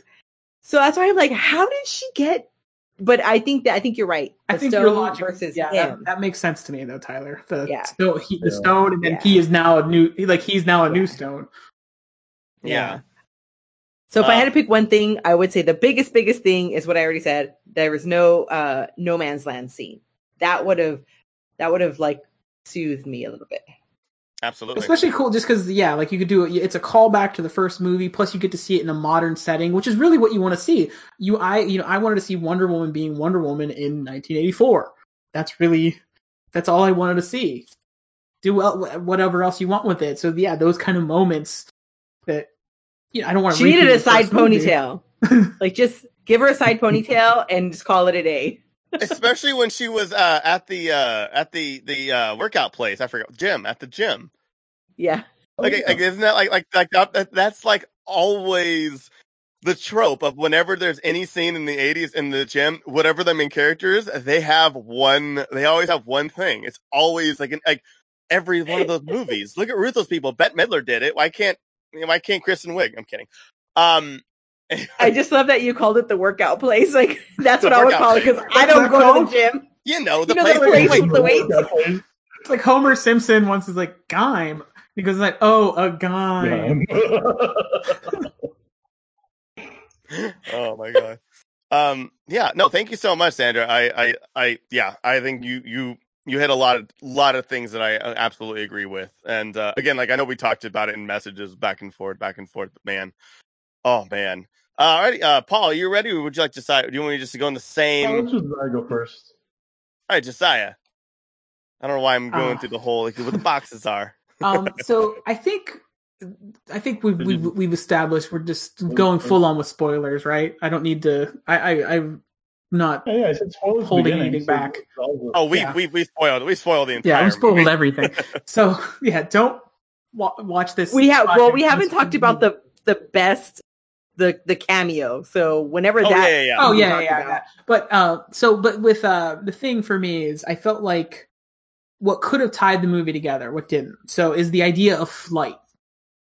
When she then learns how to fly, and then there's a sequence in the plane we're talking about flight. But that could have been that moment, like I've said, that I want a Wonder Woman moment earlier in the film, right? So you have the first sequence of, Themyscira, little wonder gal, rather. You have her, then you have 1984 mall sequence, and then you have until like an hour in before I think anything Wonder Woman-y again. Within that time frame, I would have loved some sequence to necessitate action from her that has her as Wonder Woman, and that she fails at something because she cannot fly. And then so that's part of what Steve does is he talks to her through that. So then he serves a purpose other than to just be the thing that she renounces. And his, like, that would have, for me, made this movie work on a deeper level, because in the late portion of that movie, that moment of like her, that's I think that's what they wanted, Sandra. I felt like that was their equivalent of the No Man's Land moment, where she's like, I am going to fly. I am going to fly now. I'm going to defy. I'm going to do things that no other Themysciran was able to do. Exactly. But I feel like if they needed another moment to then actually tie it in, to bring it back to the beginning, because the intro is really, that's Maxwell Lord's lesson to learn, the lie thing.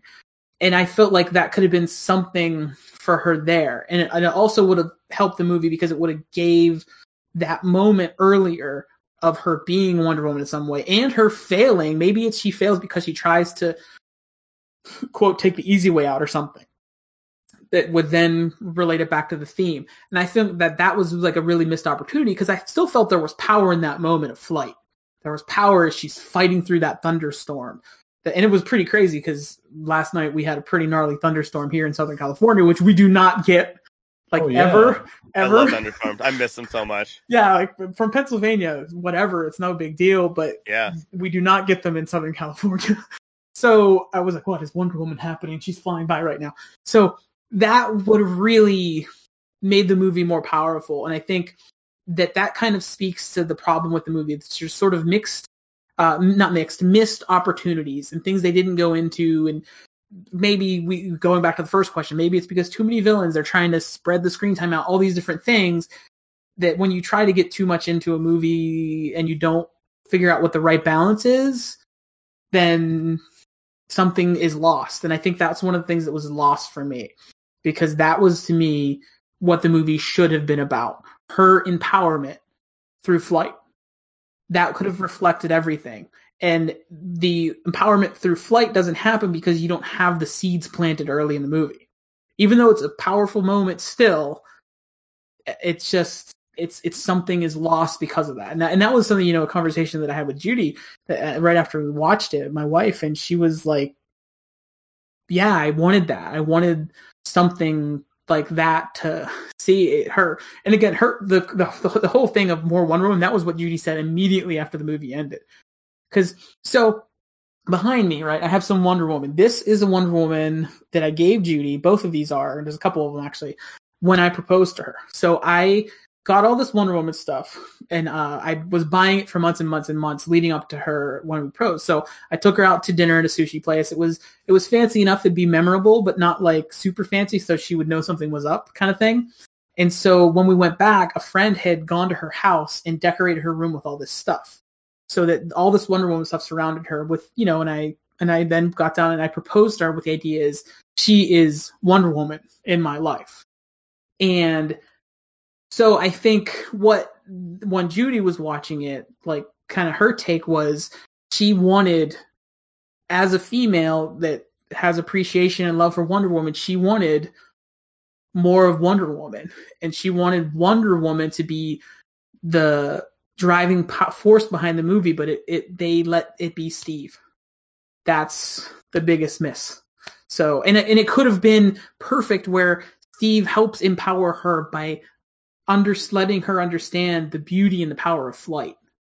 And then she then takes that power over. And I think that was there, but it was lost in other things. And I think that was even maybe their intention, but it was lost in other things because there were just so much stacked on. But I think what you have, the problem is then you're trying to give all this time to Kristen Wiig because she's awesome, and Pedro Pascal because he's just so good, that it then takes away. This is still a Wonder Woman movie, as much as those people as performers are great. Even that, and it just gets lost. And again, it's not always a problem to have multiple villains, but this is an example of where it's a problem to have multiple villains because there's only so much screen time to go around. You know, unless they release like next year the Patty Jenkins cut on HBO Max that's like 6 hours long. I don't know.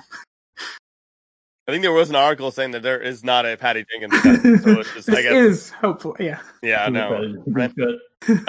Yeah, no, thank you so much. But that's it for me. And I would like, that was really what I saw.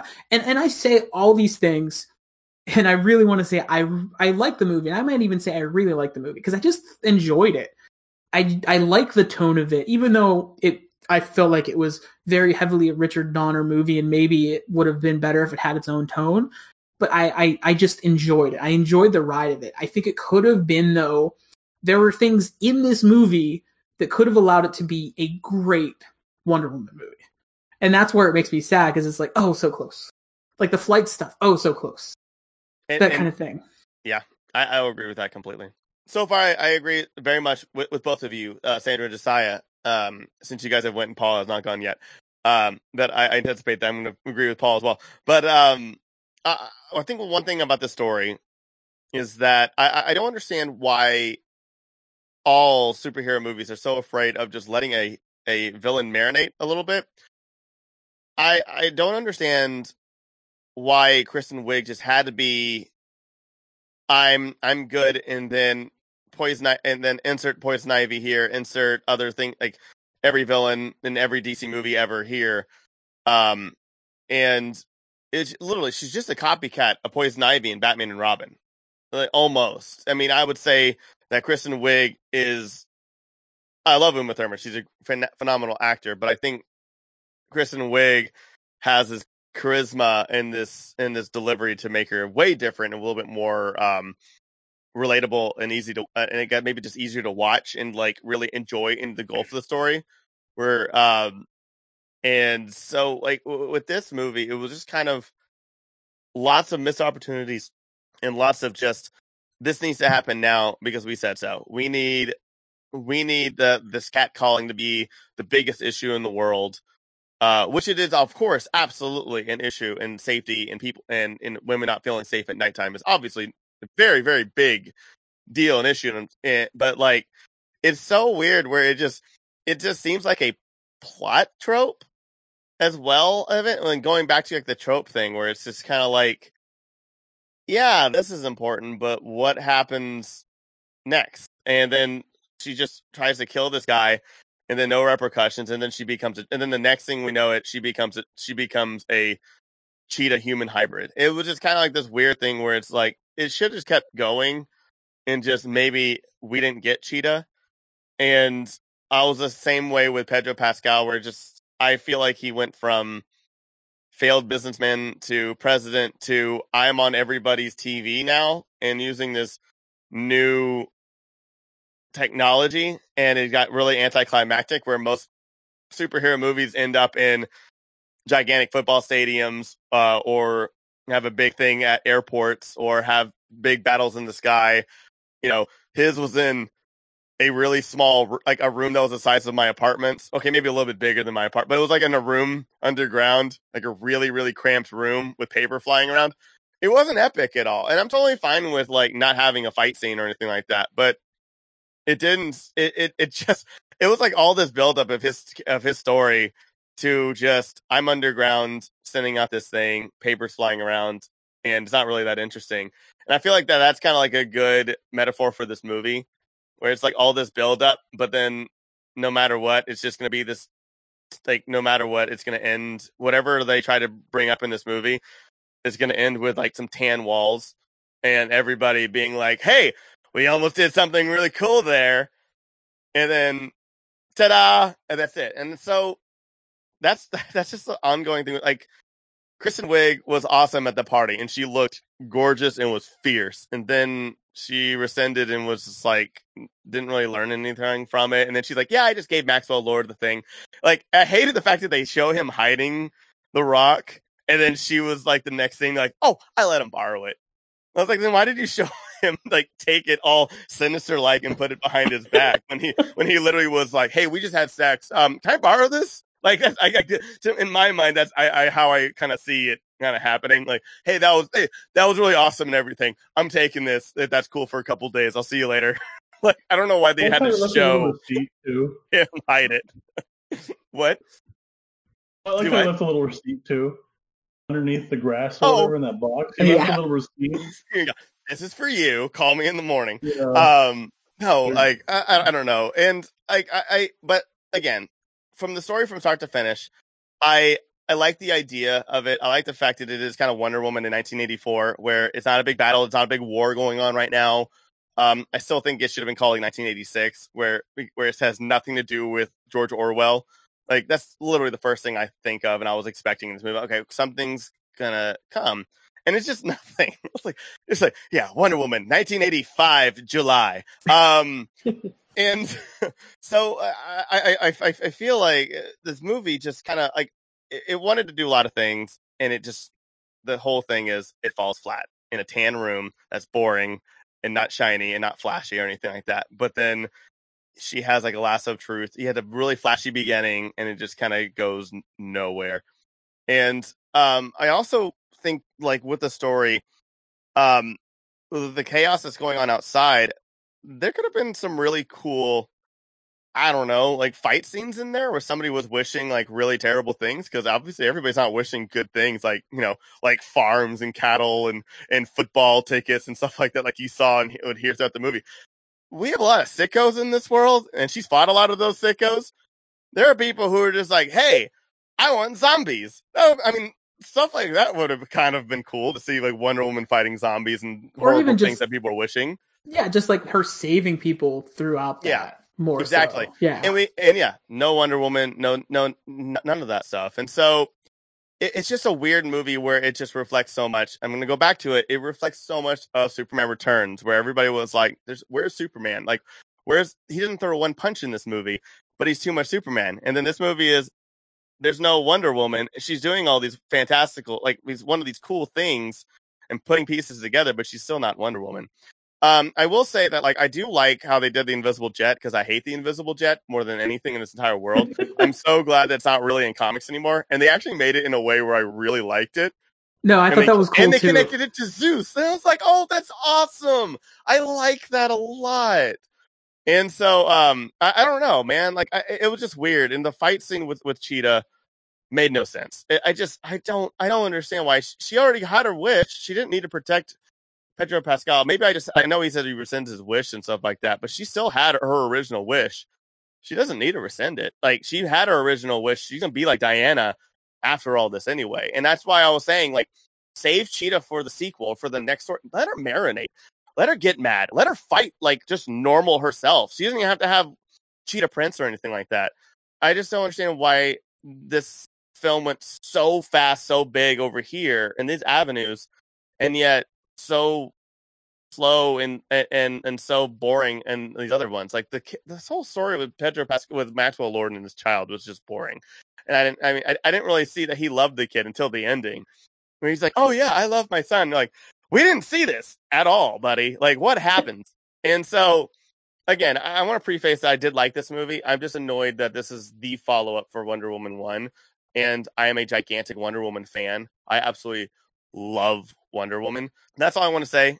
That's how I feel about the story of this thing. It's just a bunch of it going 1,000 miles an hour at certain parts, and then, like, slow as a snail for like the major parts, and it feels so unbalanced. And then the payoff is just like me going back to the office and staring at that beige wall that I stare at. Like that's all the movie kind of felt like. But I still did like it. It's just, man, I wanted that no man's land scene, like what you were saying, Sandra. Yeah.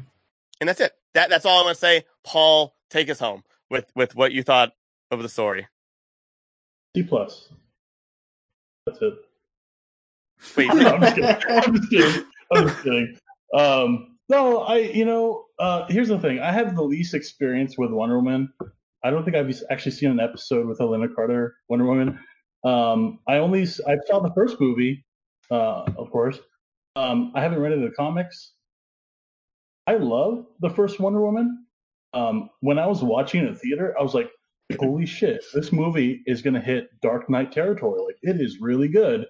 And then they had that whole thing with Ares, and it was like a goofy, like, Zack Snyder battle that kind of like made it kind of knocked it a little bit. But I still love Wonder Woman. Like, I was over the DC EU before Wonder Woman came out. And then after I saw Wonder Woman, I was like, okay, I'll give it a chance.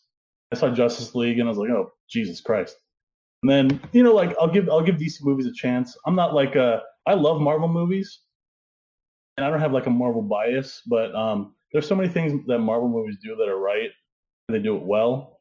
And it still feels like, I don't know how many years in the DCEU is, but it still feels like they're trying to find their footing. And then every once in a while they have like a good movie, like Birds of Prey, or the first Wonder Woman. Yeah, Shazam is another one.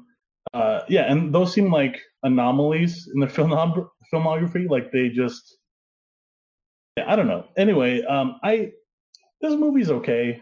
Going into this movie, I was hoping that it was going to match like the heights of the first Wonder Woman, but obviously it didn't. And I wasn't upset about that. I was just like, oh, it's okay. It's an okay movie. There's a lot of problems, and it's not a very good movie. And the thing with these movies is that when movies are bad, it goes like, I think this movie slid into the so bad it's good territory. Like, I specifically like the scene where Pedro Pascal's like, he gets off the helicopter and he's just calling out to his son, and then his son just runs out from the bushes or something, like randomly. Like, how did he know to be right there? Like, how did Alistair know where he was? And like, I don't know. And I was thinking like, oh, maybe he had some kind of whistle for his kid that only his kid can hear, and so he ran out of the bushes. I don't know. It was just like really bizarre choices. Like I think Cheetah. I agree with all of you that Cheetah should have just been Kristen Wiig in like the suit, and not an actual like extra from Cats, like that weird CGI. She is a cheetah in the comics. Like, she does become a hybrid cheetah. She's a hybrid cheetah. I think if she just had the overcoat, we would have got it. We're like, oh, she's Cheetah. Like, we get it. Yeah, and then save her for the next movie. Yeah, Cheetah's too strong of a character anyway. She's in the Legion of Doom. I'm just, I come from the point of, I'm just thankful there's like a new movie out, and I enjoyed watching something that wasn't Breaking Bad again, or Sopranos, or Mad Men. Like, I was just enjoyed watching something new, and yeah, I just, that was nice, watching something new. I'm super psyched about HBO Max having like all the 2021 movies being on HBO Max at the same time as theaters. And I just enjoy the movie. I know that's like not the common opinion to have like, on the internet. Just enjoy something even if it's bad. But I enjoyed it, even though it was a bad movie. I don't understand like all why people are freaking out. That it didn't really like live up to the expectations or something. From what Tyler was saying, it sounds like The Last Jedi all over again. Like, people are freaking out, like, ooh. Oh, it's so bad. Yeah, I mean, I just think people need to chill the fuck out and enjoy things. Just enjoy things, whether it's good or bad. Just enjoy things. Like, thank God we got a new movie. We didn't get any Marvel. We didn't get anything for like a long time. All we got was like Tenet, and then Christopher Nolan being angry that movies are not in a theater, and like that's all we got. Birds of Prey, Sonic, Trolls 2. Birds of Prey was like March, and so I'm just glad to be like entertained with something new. Like that, the fact that it's like something new came out makes me hopeful. Like, hey, things are kind of turning around. Like we're getting new movies, and eventually we'll have Marvel movies again, and things will kind of return to normal. So like this is kind of like the turning point for me. So that's what I feel for Wonder Woman 1984. Like kind of like a turning point. Like, hey, things are getting back to normal. It's going to take a little while, but we're pivoting back to normalcy instead of like 2020 was like a dumpster fire. Like we're a little bit of that fire's going out, and it's kind of pivoting towards back to like things are okay. So I agree. All right, and so this is gonna be the final thoughts, and we're just talking about just like in one to 2 minutes. Just say anything else that you have about the movie, and also tell us about what you thought about that cameo. Okay, so that cameo almost got me to get a little misty eyed, although I feel dead inside. So the fact that it the podcast is taking a dark turn for Sandra over here. Yeah, I normally cry at everything. I cried. I don't know what happened to you.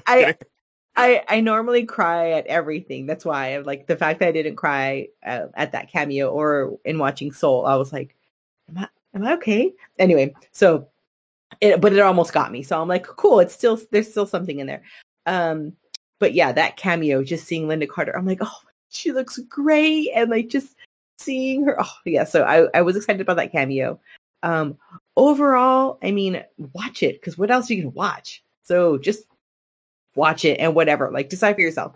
I think we don't have to hate things. We can certainly like think deeply about them.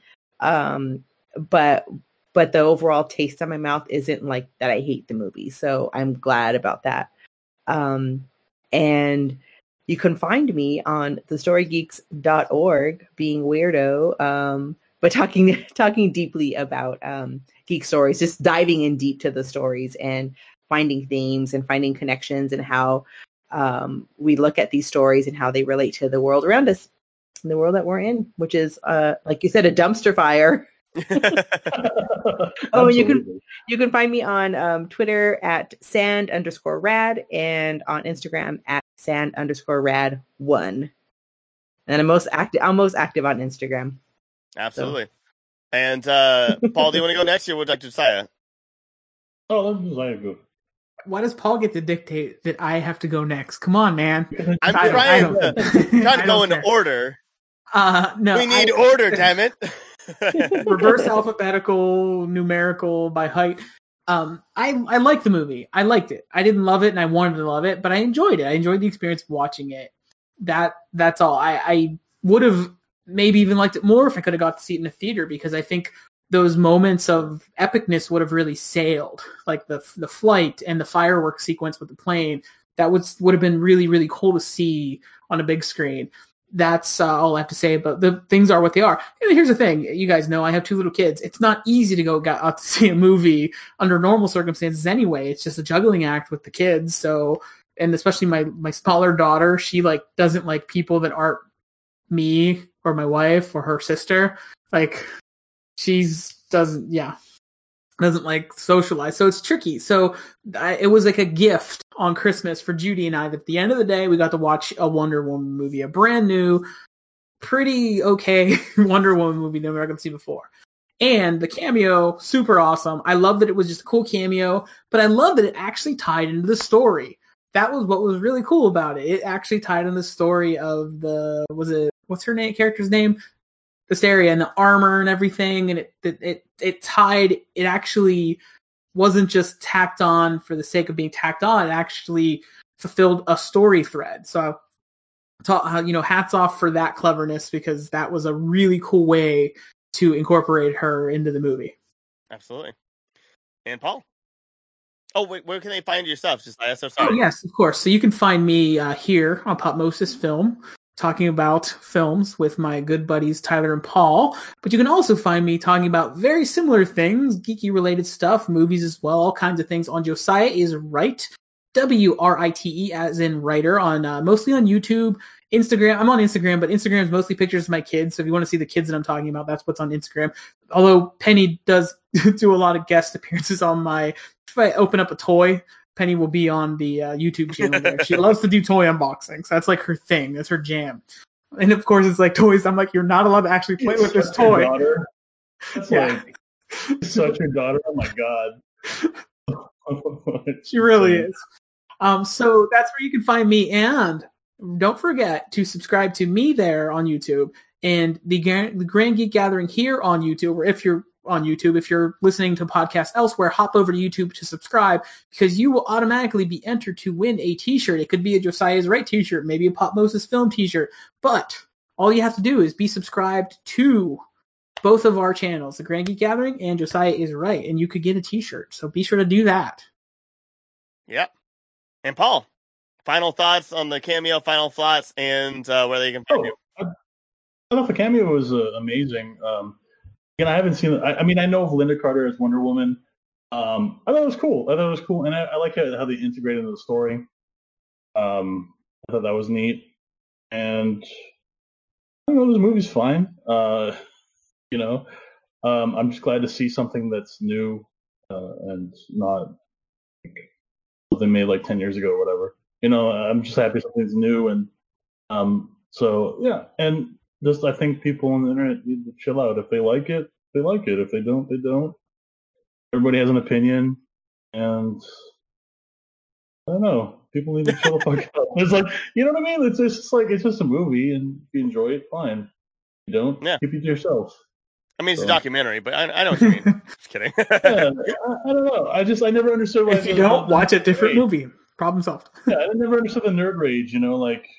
If something's bad, just move on with your life. It's fine.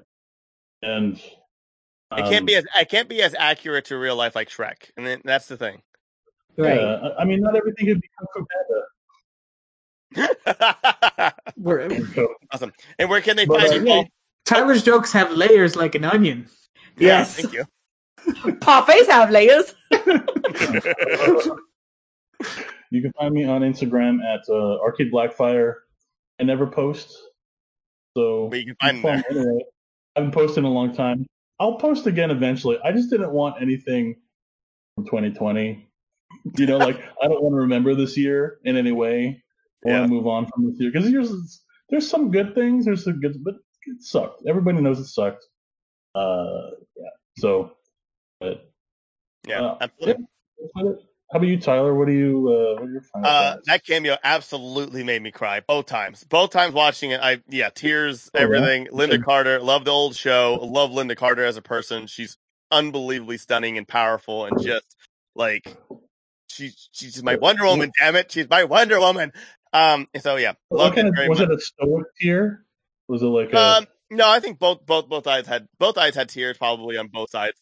I would say like maybe 3 tears. I would say like another cry. It wasn't a 4 tier. It wasn't Lord of the Rings: Return of the King, but it was a 3 tier. Because I honestly didn't expect it.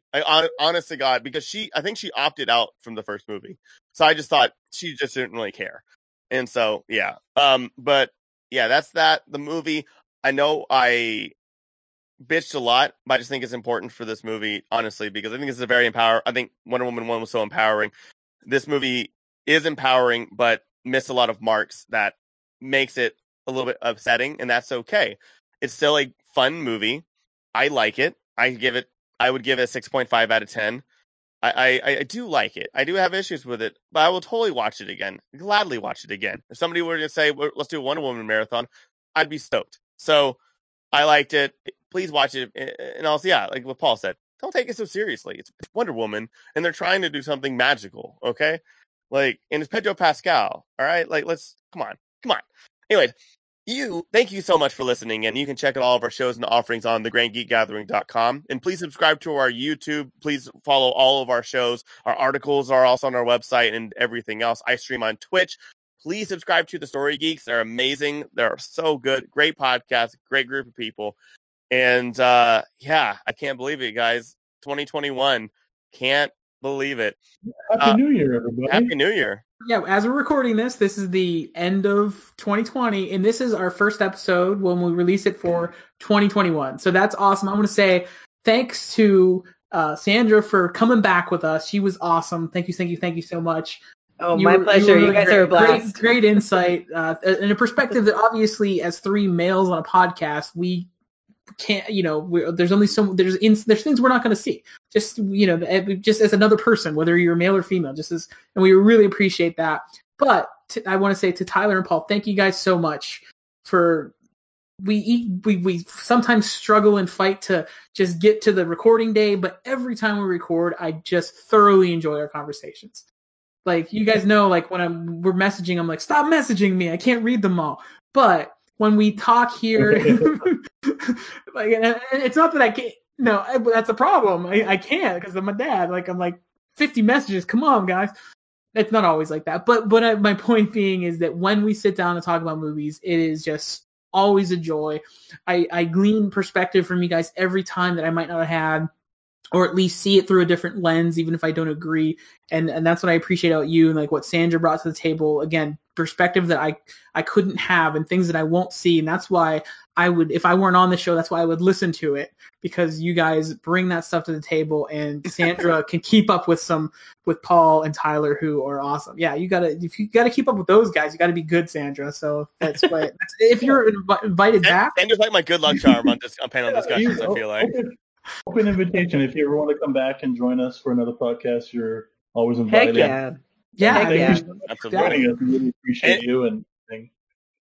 And on that note, have a wonderful new year. Have a great week. Wear a mask. Let's pray for 2021 to be so much better. And GGG.